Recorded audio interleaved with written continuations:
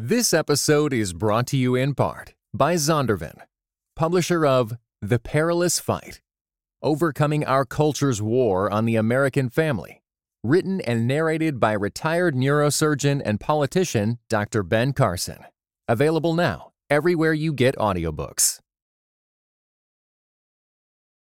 This episode is brought to you in part by Regent College, Vancouver, Canada. Experience God's call to a life more abundant with our 1 to 2 week summer courses. Sign up today at rgnt.net/summer. In terms of just war theory, it is certainly just to strike back at Iran for backing these militants. That doesn't mean it's necessarily wise.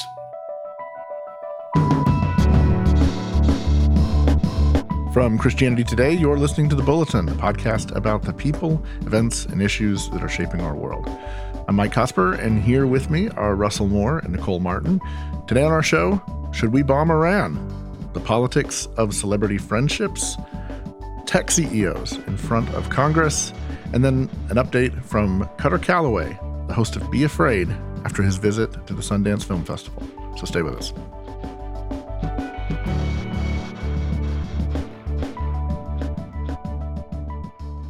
On Sunday, a drone strike from an Iranian-backed militia killed 3 U.S. service members in Jordan. The attack took place at a military outpost known as Tower 22. It's near the borders of Syria and Iraq. The strikes hit the outpost's living quarters. Along with the 3 deaths, 34 others were seriously injured, injuries ranging from minor cuts to severe brain trauma.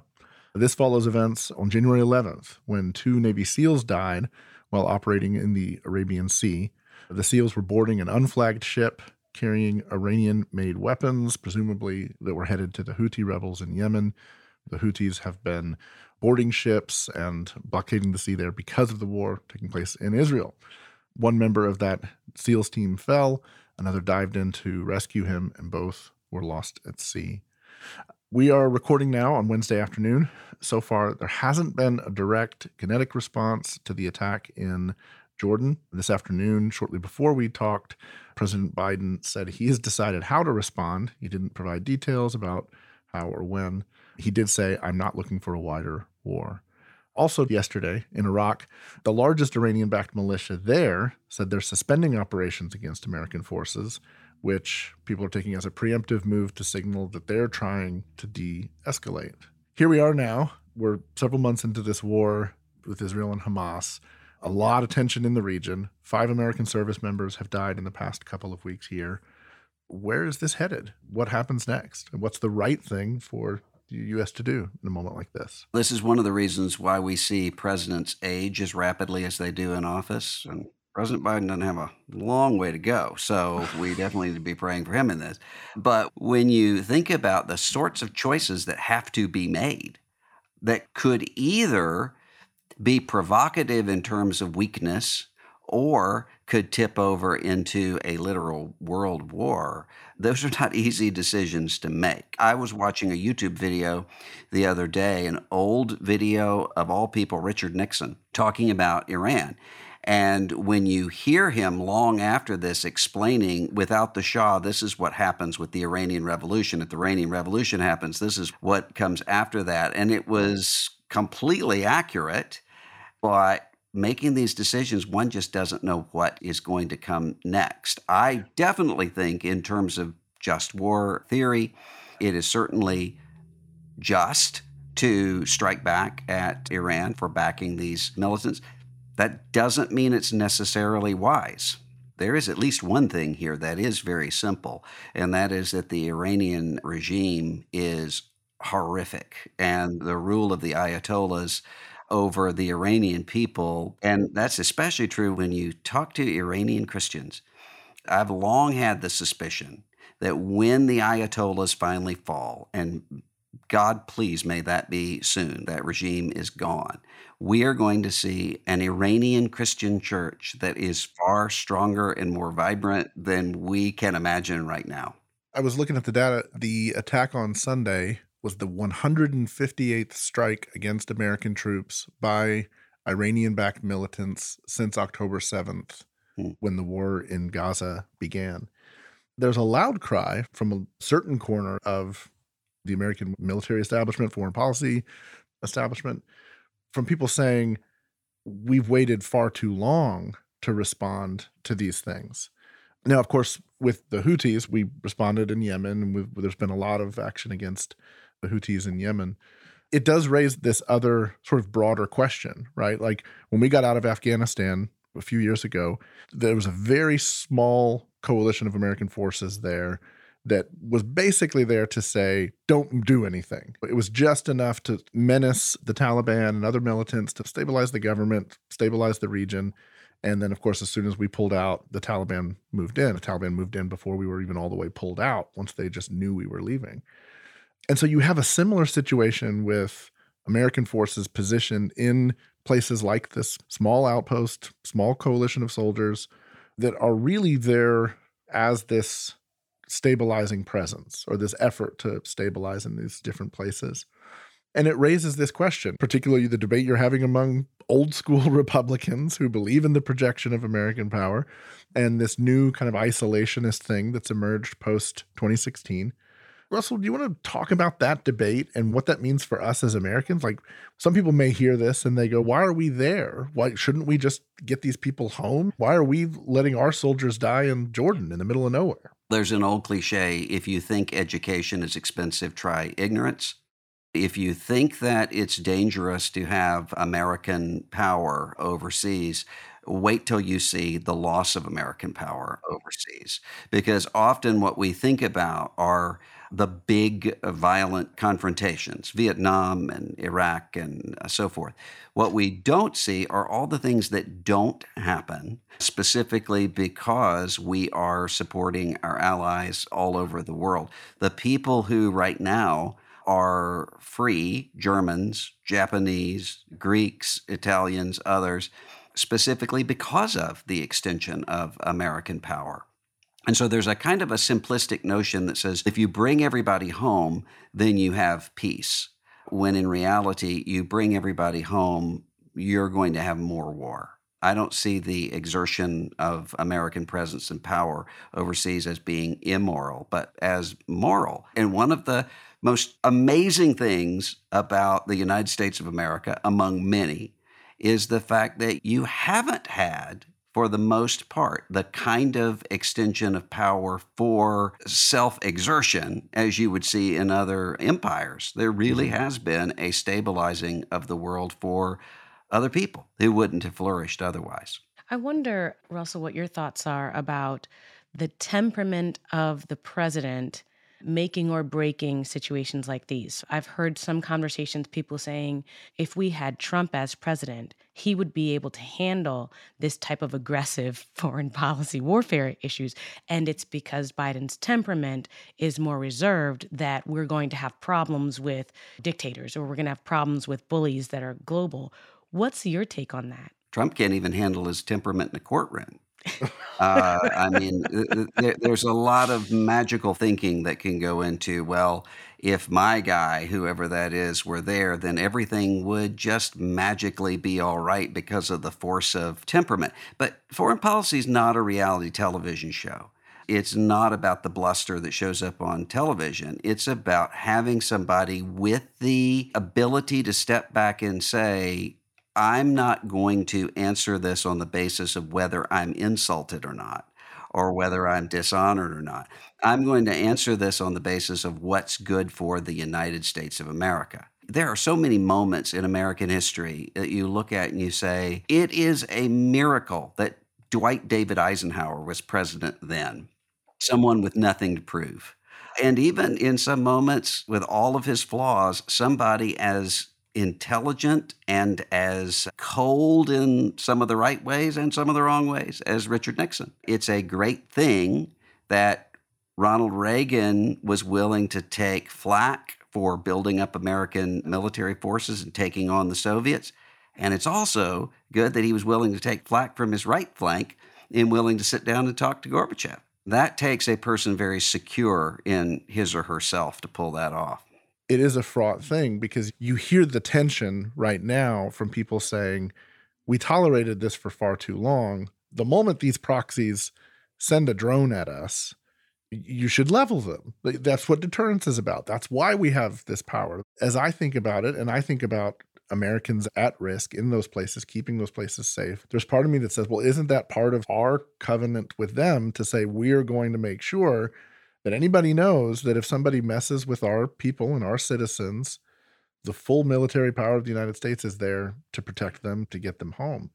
And at the same time, you do understand the extent to which a full-scale war with Iran would be devastating to human life on a scale that is hard to imagine right now, especially with all the other tensions that are already there in the region. I think if there's nothing else, the idea that this moment is a time to be very sober about who it is we are putting in that office, to be the last guy to go, okay, go, I've given the order, that's a weighty thing. And it's a troubling thing, I think, given where we are right now as a country.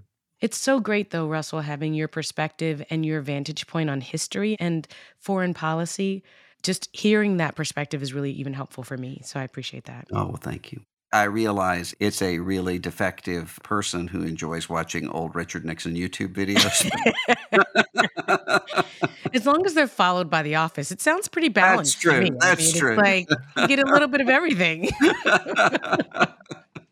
All right. On that note, we will be right back.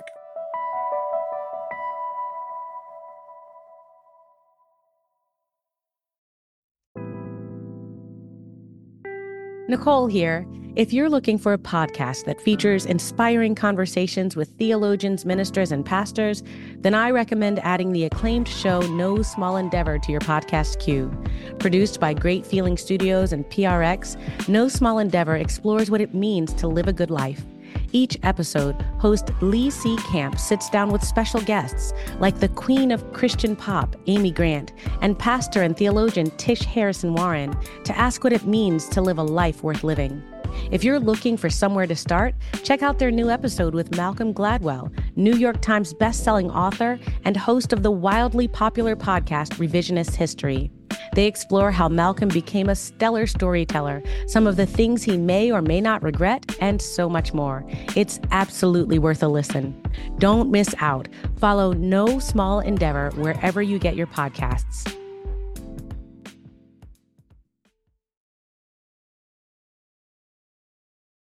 All right, we're a month into 2024, and it's been quite a year for celebrities in politics already. Recently, Snoop Dogg says he has nothing but love for Donald Trump. Snoop has previously said and done pretty heinous things about Trump, including sharing a picture on social media of himself standing over Trump's dead body while promoting an EP in 2017. Also this month, we've had the rise of right-wing influencers who are now suggesting that Taylor Swift and Travis Kelce's relationship is a psyop.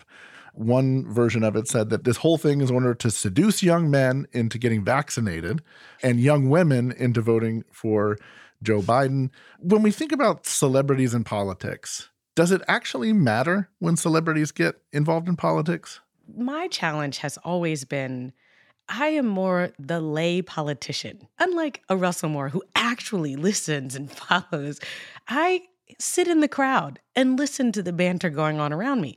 And it is a very sad thing that we have more people like me, lay politicians, who believe that the public opinion actually matters more than the foreign policy. So it's laughable to me because some of the things that I hear out here in the crowd in these lay streets, it's pretty ridiculous. But it also makes me a little nervous because people believe them. And when you compare the whole Gallup research on most trusted figures, pastors and politicians are pretty low on the list. I think people do believe the influencers. That's the scary part. Yeah, I mean, I guess that's the question. Like, has a celebrity endorsement ever really made a difference? I can't think of a time when a celebrity endorsement actually made the difference. What I can think of happening are times when celebrities who have a really close sort of relationship with their fan base, Taylor Swift is one of them, who is able to say, hey, pay attention to this, you ought to register to vote. That actually, I think, has moved the needle a time or two. But I had a friend who is a pretty progressive guy who texted me yesterday and said, "Now, you know this world better than I do. Are the Republicans really going to make this election a referendum on Taylor Swift?" It's really one of these moments where you see the kind of outrage culture directed toward Taylor Swift for going to her boyfriend's football games and the fact that he's vaccinated and drinks Bud Light. It's silly made up controversy, and we're going to have a lot of it between now and November. And there's an element of this that's been around for a long time. As you're saying this, I'm remembering going to a Cosper family reunion 20-ish years ago, and I don't even remember the nature of the controversy. I just remember at some point during this thing, one of my cousins shows up with some grocery bags, and he pulls out Heinz ketchup, and my uncle goes, "Get that communist ketchup out of my kitchen right now." And I remember being like, "Wait, what?" And we do hunts in this house because the Heinz family, and it was a whole thing with something to do with the Heinz. I have no memory of it. I have vague memory of it being connected to a presidential campaign. It would be Teresa Heinz, whose first husband was John Heinz, but she later married John That's Kerry. Right. So That's right. That's what it was. Yeah. So it was get this communist ketchup out of my kitchen because of John Kerry. We do this tribal signaling thing, and we always have, but we're just a little more psychotic about it right now, right? To be fair to my family background, like my uncle was a little fringy anyway back then, right? But now it's like everybody's doing it. Related to this, there was another celebrity interaction yesterday. I just felt like we just have to talk about this on the bulletin. Elmo, the Sesame Street puppet, Elmo, posted on X, and he asked, "How's everybody doing?" The New York Post wrote about it today. I'll just read the headline. It'll give you an indicator of how everyone is doing. The headline was, "Elmo asked X users how they're doing, and the trauma dump was so depressing, even the president responded." Oh, no. How have I not seen this? So Elmo posts, "Elmo's just checking in. How's everybody doing?" Here's a fairly typical response. One person says, "Elmo, each day the abyss we stare into grows a unique horror, one that was previously unfathomable in nature. Our inevitable doom, which was once accelerated in years or months, now accelerates in hours, even minutes." Another person just responded, "Hi, Elmo, I just got laid off." And then President Biden quote tweeted it and said, "I know how hard it is some days to sweep the clouds away and get to sunnier days," he wrote. "Our friend Elmo is right. We have to be there for each other, offer our help to a neighbor in need, and above all else, ask for help when we need it." Which I appreciated that from Joe Biden. Yeah, until you stop and think the President of the United States is interacting with a hand puppet. Maybe. So, first of all, barring all trolls and those who are just replying because they think it's humorous, people want to be asked how they're doing. And I wonder, would anyone even respond if my pastor posted, "Hey, how's everybody doing?" I think they would say blessed and highly favored. I think they would say everything's good. God is good all the time. And all the time, God is good. But they're transparent on X with Elmo. This is interesting. Yeah, if you don't get the level of vulnerability that a Muppet could get, maybe then your ministry might be in trouble. It might be in trouble. Yeah. I think what we need is not Elmo. It's the two old guys up in the balcony on the Muppet Show. Statler and Waldorf. Those are the heroes we need. But genuinely, one of the reasons why I thought it was interesting, because I was just reading all these different celebrities and politicians things, and then I scrolled across that story. And part of the reason that I was interested in it is because of what you said there a second ago, Russ. This idea that there was something approachable about the Muppet that makes people go, "I'm going to tell you an honest answer. I just got laid off." There is this sort of thing that happens. And that's where I think there's something we do with celebrities in general where we project a lot onto them. Part of the power of Taylor Swift and her brand is the way she projects an authenticity and a vulnerability, which is performative and is not real vulnerability. It's not real authenticity. Like, who knows what she's really like behind closed doors when the cameras are off. I've heard she's a wonderful, lovely person from people I know who've worked with her. So I don't mean to imply anything by that. But the point being that it's not real, but there's something about that familiarity that's just really magnetically powerful. Yeah. And I think the Elmo thing actually illustrates it perfectly. And it brings me back to the point that you said, because in 2016, when I was talking to friends and family members who were super excited about the Trump thing, I remember 2 conversations in particular really pressing in with people and hearing, yeah, we just really liked him on The Apprentice.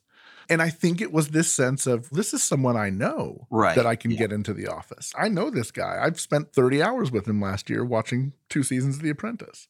Yeah. Please, fellow evangelical Christians, do not hear us as advocating for a return of ventriloquist evangelists. We don't need it. I was literally imagining a pastor in the pulpit saying, since you'd rather not talk to me, and just stoop down and hold up the elbow. Nicole, I have seen it. No. We had a whole group of puppet evangelists, and including a guy I have seen preach with a little ventriloquist dummy there. What would you say to the people here, Arnold? I would say Jesus loves you. That is, I wish that this were fictional, but it's not. I wish that we could all be in a setting like that. I'd probably have to leave. I don't have good pulpit face. Once I get the giggles, I'm done. I gotta go.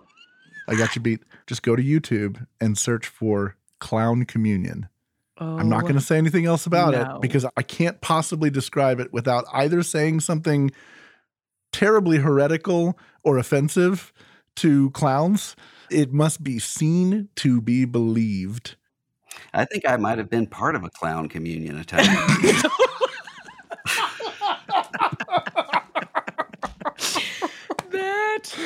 I don't know what to say. I don't know what to say. Sorry.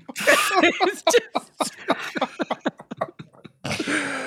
Wow. All right. Okay. Lord have mercy on all of us indeed. We will be right back.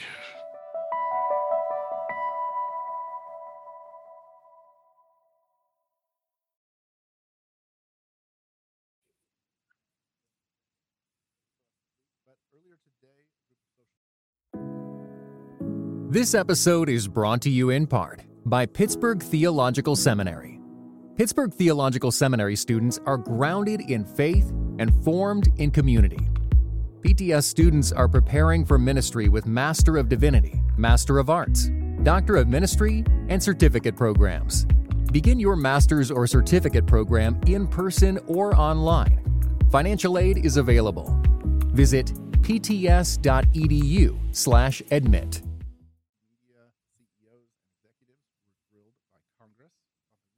Their products, young people.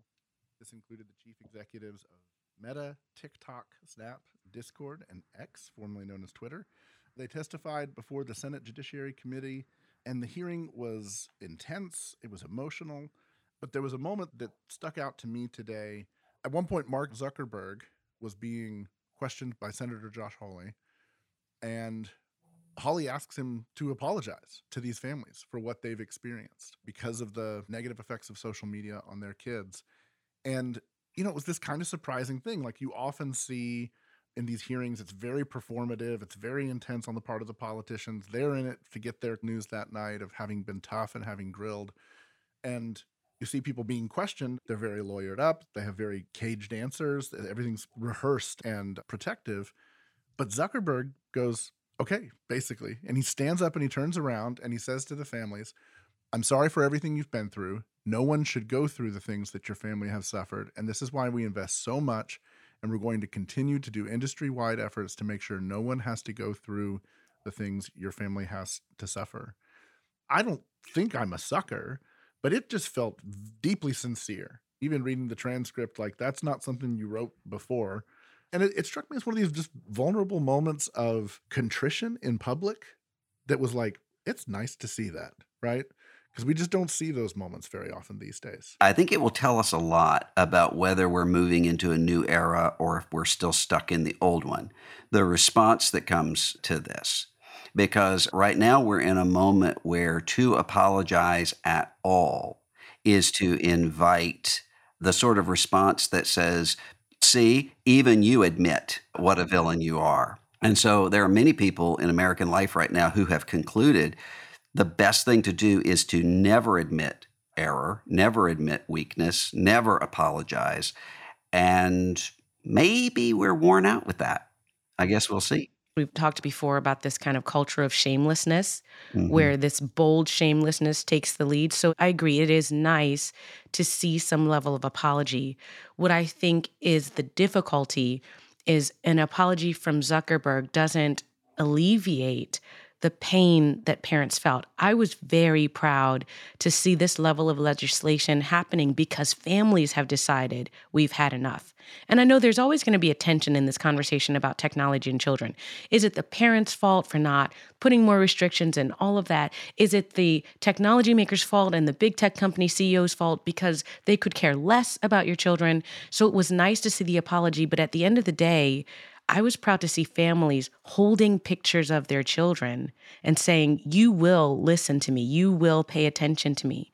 Whether it solves their need to have a target, a person to sue, a person to hold accountable, I don't know. So that's where the kind of tension comes in for me. Senator Lindsey Graham pointed out the contrast with the cigarette industry, which ultimately was, at least to some degree, brought to heel by lawsuits.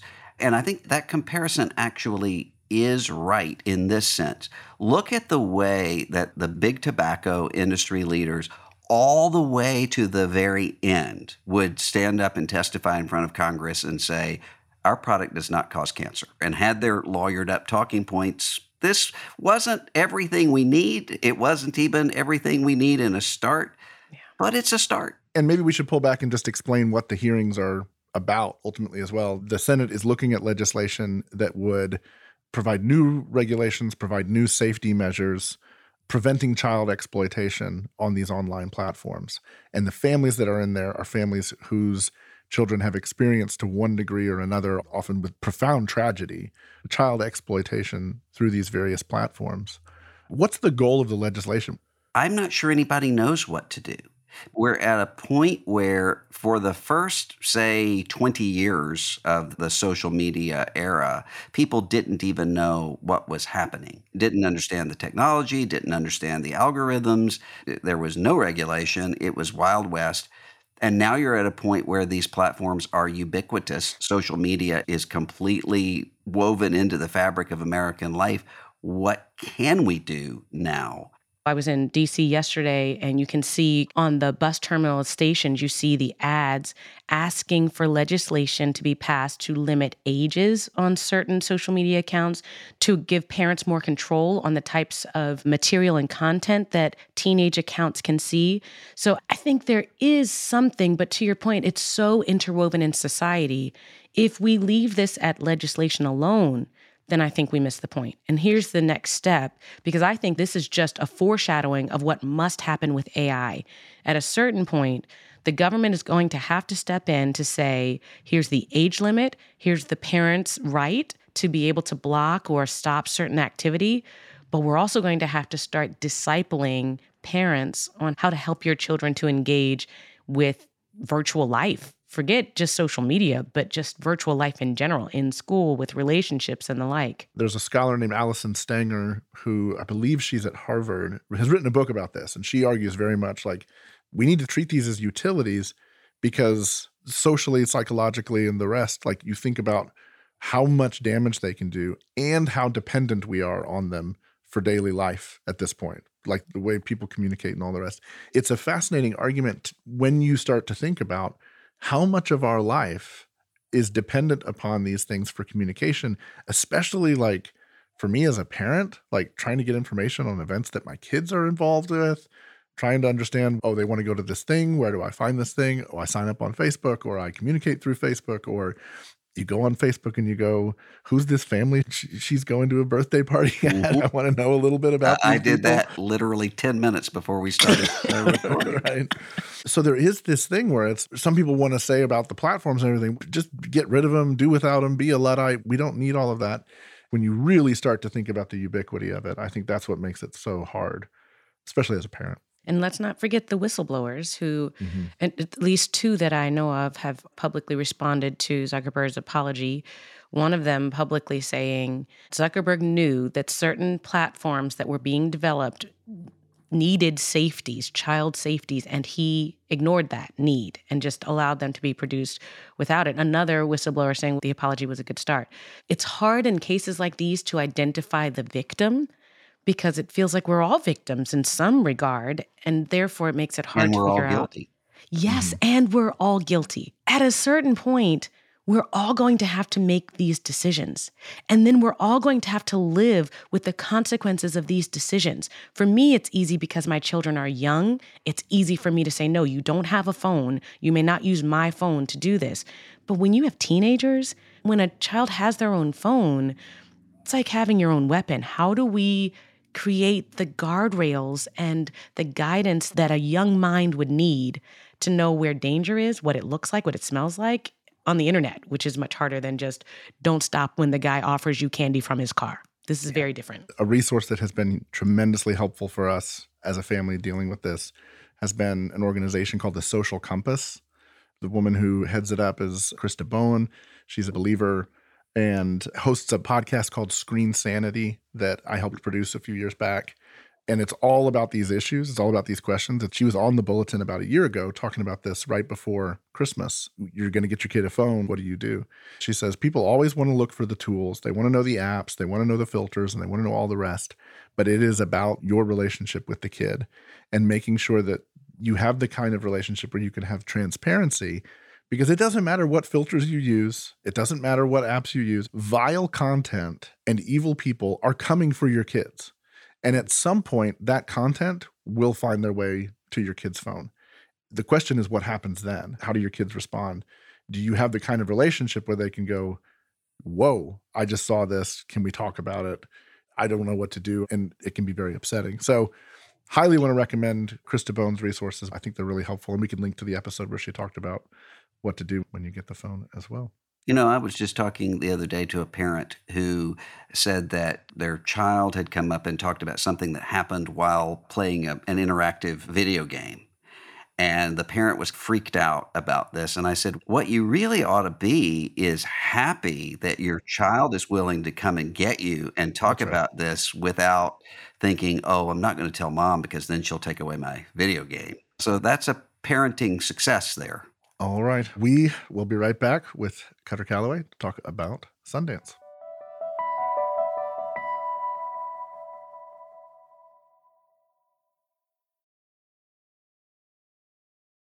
The Sundance Film Festival is the largest independent film festival in the United States. Thousands of people descend upon Park City, Utah for a few days each January to brave the weather, watch new films slated to release later this year. Joining us to discuss it is Cutter Calloway. Cutter's a theologian at Fuller Seminary and the host of CT's podcast, Be Afraid. Cutter, welcome back to the Bulletin. Hey, thanks so much for having me. Yeah, for listeners unfamiliar, can you describe maybe what is Sundance about? It's about a lot of things, but I would say for me, it's part film winter camp, part Hollywood and LA descending on a small town. But more than anything else, it's what I would say is the cutting edge of the cultural conversation. I read it as like a canary in the coal mine of what are the things that people are going to be talking about in 6, 12, 18 months from now because of the films that we're watching. Where would we be going culturally, societally, and then as Christians, what are some of the conversations we need to be anticipating? What stuck out to you this year? There's about 120 films, so unfortunately you don't get to see them all in a bunch of different categories. And I think what stuck out were a few themes. So maybe I'll give you some themes that I saw and then name some of the films that landed in there. But one was, you can go to Sundance, and a lot of independent films can get really dark, nihilistic, cynical. And in years past, if you saw a film that even gave you a sliver of hope, it would win the audience award, right? But this year, actually, what was really fascinating was there was a lot of lightheartedness, humor, some things that were more just absurdist. And I found that really interesting. My sort of theorizing of it is there seems to be this kind of yearning for, man, the last 5, 7, 10 years or whatever have been rough. And it would be great to laugh. It would be great to see some joy, some even just silliness, right? Another theme that came up that was similar was we've gone through a lot of rough times recently, and COVID in particular seemed to rob us of rituals. And so there's a few films, one called A Real Pain with Kieran Culkin and Jesse Eisenberg, about going back to Poland. They're Polish Jews and going back to home. And film after film going, we need to find ways to ritualize some of these meaningful things in our lives, kind of lighthearted and humorous, and at the same time, really heavy. And I found that a really interesting part of the festival too. One other thing I'll say is a lot of themes on parent-child relationships, rehabilitating and reconnecting. I cannot recommend any of the films from Sundance. None of them come in rated. They're all across the board in terms of content. But one film I can recommend is a documentary called Daughters. It's about 4 young girls. It's through their eyes. A woman sets up a daddy-daughter dance. The daddies are incarcerated men. And it's a documentary told from the girls' perspectives of their lives, not having their dads. It humanizes these men. You don't actually know what they're incarcerated for. They're just men. And then the sort of the power of this ritual and all the things that go in it that you can imagine. And that movie, I think, captures a number of different films that really were tapping into what is the sort of crisis of parenting and parent-child relationships. And that one really narrowed in on a very specific aspect of it. It won quite a few of the audience awards and produced by Jessica Seinfeld, Jerry Seinfeld's wife. I know a few folks who saw that one. Few of them could get through talking about it because of how intensely moving it was. Among the award winners, there were a couple of Fuller grads. Can you tell us about them and the film they made? Samantha Curley is one of the producers of a film called Union. And it's a documentary that follows one of the men that started the unionization efforts coming out of Amazon. And it's kind of that classic David and Goliath tale, but it's also cinema verite. So there's really no commentary at all. It's really just showing what happens. And a lot of the feedback that it's gotten is that it's a complicated portrayal of unionization efforts, right? It's not just an agenda-driven movie that's a call to action, but instead it's giving a really intimate portrait of the lives of what many of us have considered essential workers, right? Like frontline workers of Amazon delivery. And then what it's like to actually work for that sort of organization and then come together as a union. Some people have asked me, what does Christian cultural engagement look like at a place like Sundance? And I've now said, see Sam Curley's Union, because here is a person that has a degree in theology, but then has started engaging in producing and directing and writing films. She produced this one, along with a few other Fuller grads as well. It's not an explicitly Christian movie in any way, but it is deeply rooted in what I would imagine is the call to justice, and how do you actually highlight and tell the stories of people who are pursuing justice, and then actually how complicated that gets in the modern world. I had some friends that went to Sundance this year as well, and one of their takeaways was the fact that the power of quote-unquote real stories becomes more vibrant every year. Do you think that stories have always been powerful, but maybe several years ago they were so much a part of the fabric of our lives we didn't notice? Or is the real story becoming more powerful because of the nuances of fictionality of life and quote-unquote reality television? Is story more important now?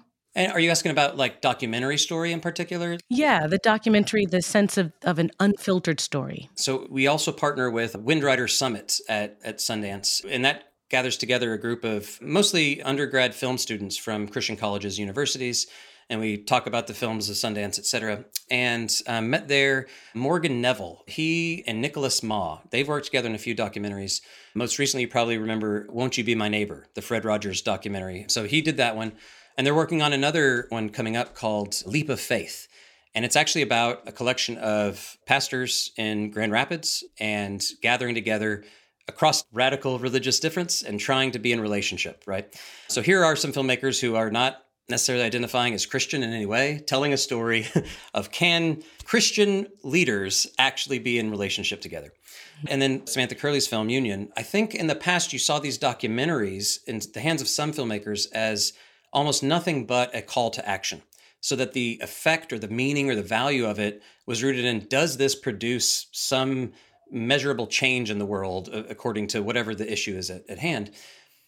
And I don't know if it's the shift in the filmmaking or the audience, but what I saw just in the little clip was a glimpse of my everyday life. I work at a seminary, work with churches. You all are probably in the same space. How do we as Christians agree to disagree without breaking communion, right? What it actually gave me for just a moment was a vision of something possible that I thought was impossible. And if nothing else from the film comes of it, that was worth it. So take Daughters. They do want some sort of reform in terms of how we incarcerate people, specifically the incarceration rates of Black men. They want something to be produced from that. But before that happens, they're saying, imagine you sitting in the audience are that young girl, right? You are the incarcerated man. And if we can give you a vision, a glimpse of, this gets theological, right? The impossible possibility. I think that's where these stories really hit home, where they're effective. And I think the transition from that pure sort of call to action to how do I give you a vision for a life that seems impossible but might actually be. Cutter, you mentioned that Union was not explicitly Christian, but is coming out of a Christian understanding of reality. How do you advise people who are Christians and filmmakers to decide how explicit or implicit they should be in making a film? As a person who's never made a movie, I've got lots of advice on how to make movies. But it is something actually a lot of filmmakers will ask me. And I actually usually default to, what story are you telling? And if you honor the truth of that story, if you're faithful to that story, you are honoring and being faithful to the storyteller, right? It goes wrong, I think, when it becomes heavy-handed or artificial, that we feel the need to add something almost in a sort of didactic way. Like, I need to tell you this is why Jesus cares about this, as opposed to allowing the story to actually reveal itself. A classic just sort of film trope is, or any sort of storytelling, is show, don't tell. And so I think that's always the challenge for Christian filmmakers, is to draw that balance between what's the story actually giving me and where am I trying to tell rather than show. I'd be remiss if I didn't ask the host of Be Afraid, did you see any good scary movies while you were at Sundance? The craziest thing about the festival is getting tickets. And so I actually didn't end up seeing any straight horror. I do know enough about at least one that I'm really fascinated in. And it was a Norwegian film. Basically, it's a realist drama, but people just start coming back from the dead.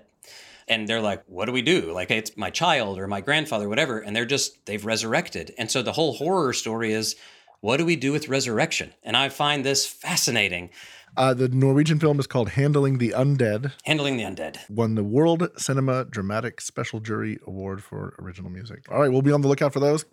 Cutter Calloway, thanks for coming back. If you have not checked out Be Afraid, make sure and take a few minutes and listen to the pilot. It is terrific. That's it for us this week. If you enjoy the podcast, take a minute, leave us a rating and a review wherever you listen. It helps other people find the show. If you want to support what we're doing, go see us at ChristianityToday.com and subscribe today. We will see you next week. The Bulletin is a production of Christianity Today. It's executive produced by Eric Petrick and Mike Cosper. It's produced by Clarissa Mall and Matt Stevens. Post-production by TJ Hester. Our art for this episode is by Rick Shooks. Music by Dan Phelps. And social media by Kate Lucky. Thanks for listening.